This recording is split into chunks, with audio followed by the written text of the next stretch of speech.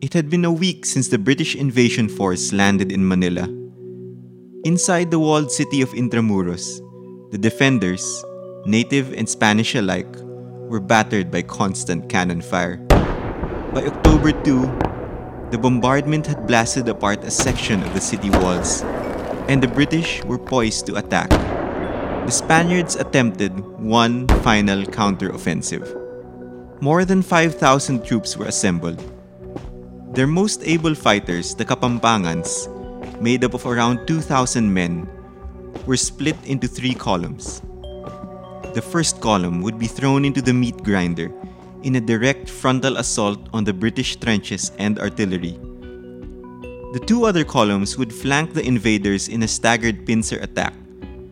One column to take Ermita, the other skirting through the seaward approach to attack Malate. For 381 years, the islands of the Philippines were occupied by conquistadors, missionaries, merchants, soldiers, spies, and colonizers of every stripe.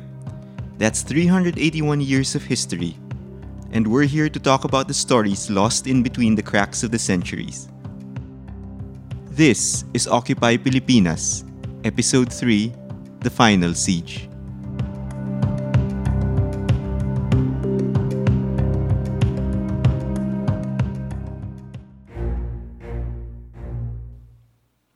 The Spaniards had intended this to be a surprise attack, moving out at dawn and using the thick undergrowth to disguise their movements. However, as the troops moved out of the gates of the Parian, some of the Filipinos began shouting out battle cries. Alerted, the British moved to form defenses.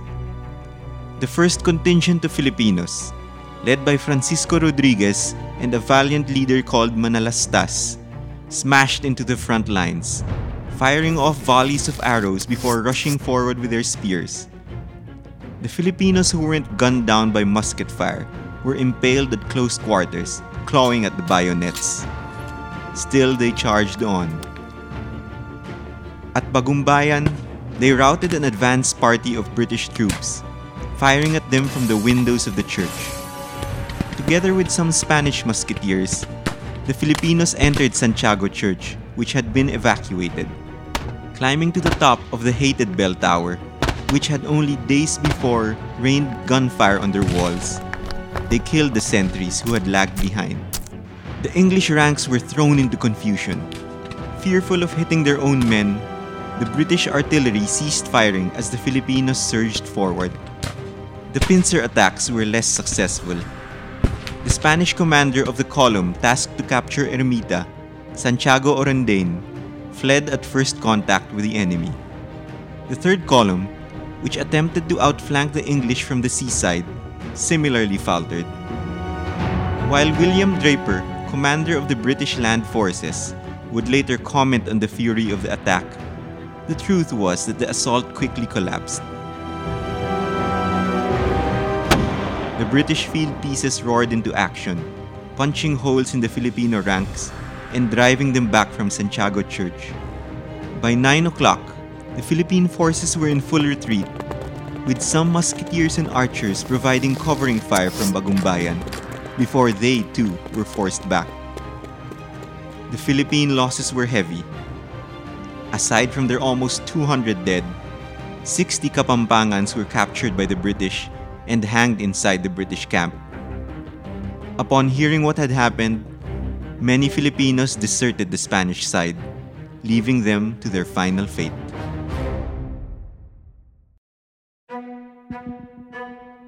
Acting Governor General Archbishop Rojo called one last council of the remaining officials in the city. Many of their countrymen had already fled. Some of them had tried to take refuge among the natives in the outlying villages.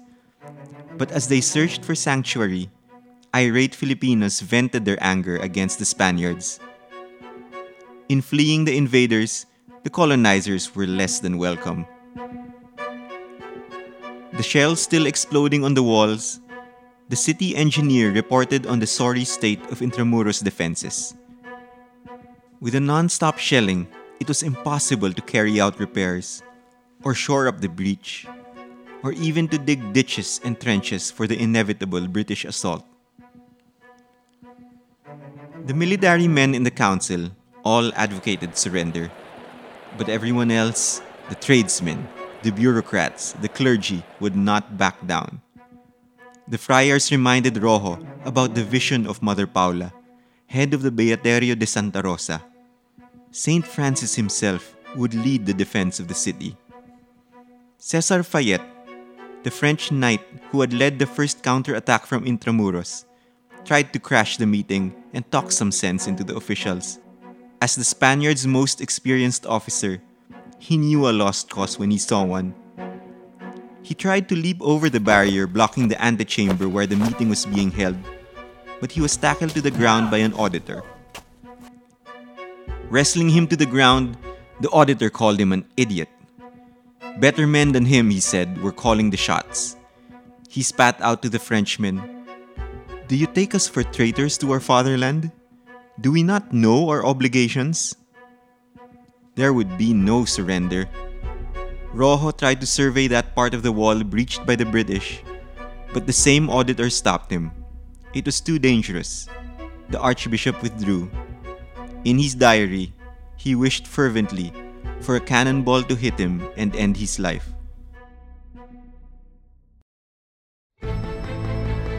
On October 5 at sunrise, the British commenced their final assault. From their posts, the British forces left in small groups and assembled at Santiago Church. Covered by a thick smoke that blew into the city, and protected by mortars and musket fire from the San Juan Church of Bagumbayan, they advanced towards the Intramuros walls. The main body of attackers headed for the breach at the Baluarte de San Andres. At their forefront, with around 20 volunteers, were the English forces' most elite troops, the Grenadiers. Kneeling, they fired off their muskets at the defenders arrayed against them at the walls, the outposts, and the bastions. 2 sweeps of musket fire, and then they charged the breach, bayonets out, clambering over the broken masonry to ascend the walls of San Andres. Engineers tailing the attackers, including one Captain William Stevenson, who would later write a detailed account of the siege, began hammering at the walls that had been punched apart by their artillery, hoping to enlarge the breach. When they made it to the top, they saw Spanish soldiers fleeing the bastion. A second group departed from Santiago and made for the Puerto Real. Today, that's the entrance to Intramuros directly across Luneta. When the British soldiers reached the gate, they pulled out axes and crowbars and began battering the gate down. From the guard post atop the gate, musket fire and projectiles fell on the British ranks. One defender knocked an arrow and took aim at the commander of the 79th Regiment, Major Moore. He was hit and instantly killed. As their compatriots reached the top of the San Andres, the British soldiers finally broke down the Puerto Real gates. Assaulting the guardhouse, from where Moore's killer might have fired, the attackers killed the entrenched Spanish and Filipino defenders, around 100 of them guarding that royal gate. The British ran through all of them with their swords. They found one soldier cowering under a statue of the Virgin Mary, where the soldiers manning the Puerto Real regularly prayed. He too was cut down. Fire broke out in 5 different places in the city. As the bombardment from the cannons went on, the Puerto Real was thrown open. Sepoy troops rushed into the city. From the Parian Gate, more invaders entered. Inside Fort Santiago, a messenger told the Governor-General the news that the British had already entered the city. Rojo immediately ordered the artillerymen inside to halt their cannon fire, even if they spotted the British forces crossing into the city plaza without cover. The less of their soldiers that would die, he thought, the less their revenge on the city would be. Archbishop Rojo would be gravely mistaken.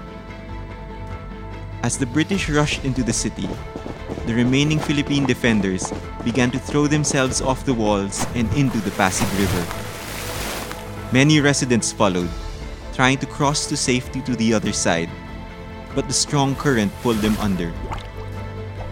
From the walls, British soldiers aimed their muskets and picked off the swimmers one by one.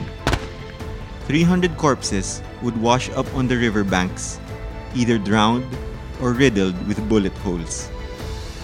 The British surrounded Fort Santiago. In the main plaza, a few remaining inhabitants barricaded themselves against the attackers and tried to put up a resistance from the galleries of their homes and the windows of the courthouse. The soldiers smashed into the buildings and overpowered them before dragging their belongings outside. The battle for Manila had ended. The rape of Manila now began.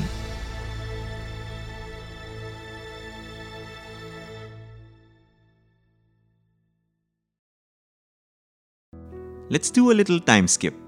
Later in his life, safely back in England, Brigadier General William Draper would address Spanish accusations about the looting. By that time, the 7 Years' War had ended, but the British Crown still wanted to claim the entirety of the 4 million Spanish dollars that Draper had demanded from Manila. But, the Spaniards argued, why would they pay the rest of the ransom? A ransom that Draper had demanded to keep the city safe when the general had allowed or even ordered his men to brutally ransack the city.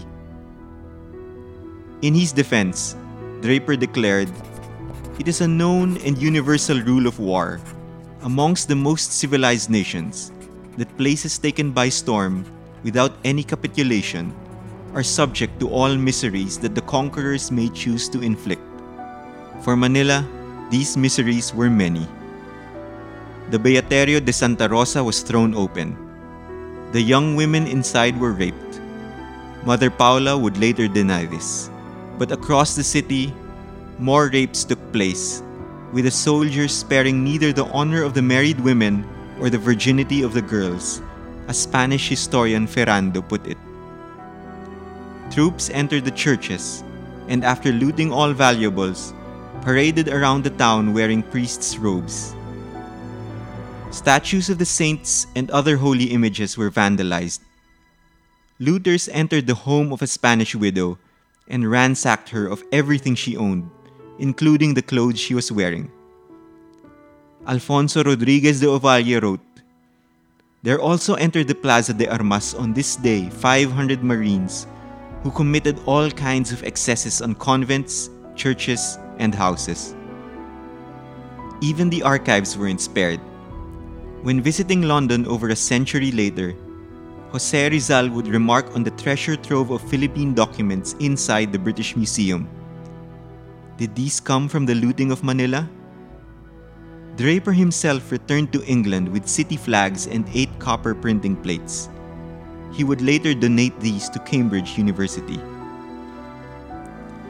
The Spaniards would also claim that many Filipinos joined the British troops in the looting. According to historian Martinez de Zuniga, the Indios were much worse, for they discovered where the riches of their masters lay. Draper and Samuel Cornish, who commanded the British Navy in Manila, seemed more concerned with negotiating the formal surrender of Manila, including the enormous $4 million ransom, than in stopping the pillage. Draper even thought that his command responsibility could only extend so far. He later said, "All military men know how difficult it is to restrain the impetuosity of troops in the first fury of an assault, especially when composed of such a variety and confusion of people who differed as much in sentiments and language as in dress and complexion." So even as he wrangled for concessions, including the preservation of the Catholic faith, preservation of existing commerce, and military honors and salaries for his troops, Acting Governor General Archbishop Rojo begged the two commanders to halt the rapes and the pillage.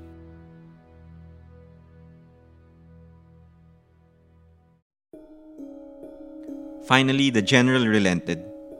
He issued orders for the looting to stop and for all ransacked valuables to be returned. Patrols would be mounted, and a drummer would sound out regular roll calls. Any British soldier caught looting would be hanged and then buried at sunset. Later, Draper would personally shoot one of his troops he caught defying his orders. After 40 hours of rape and pillage, Draper would assert, though, that it was only several hours. Order finally returned to the city. News of the Spanish defeat spread out from the city like a flash flood. Eventually, stories of the once invincible Spaniards' humiliating fall would go north and reach the ears of Diego Silang and his wife Gabriela. Meanwhile, in Bulacan, Simon Anda, the self-appointed new Governor-General, began to organize the Spanish resistance. In Fort Santiago, the Spanish and British came to an agreement. Rojo and the other Spaniards signed the papers of surrender. Draper had granted the enemy officers the honor of still keeping their swords and their freedom. But as they signed, the Spanish knew that for the first time since Legazpi had seized the city from Raja Sulaiman almost 200 years before, they no longer ruled the city. The British were the masters of Manila now.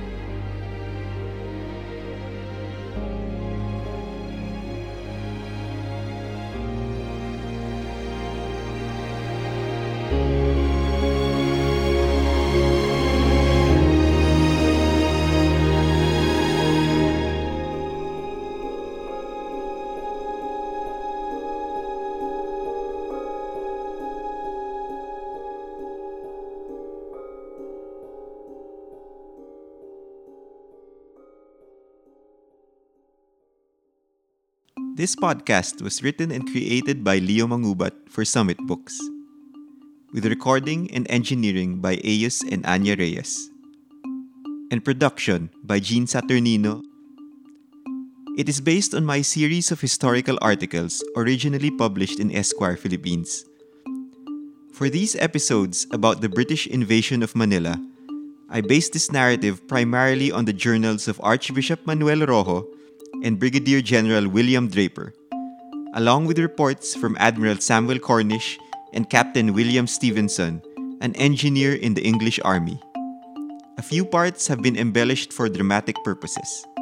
See the podcast description for a complete list of line-by-line sources.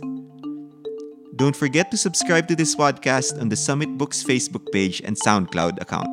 Thank you for listening in, and check back next week for a new episode of Occupy Pilipinas.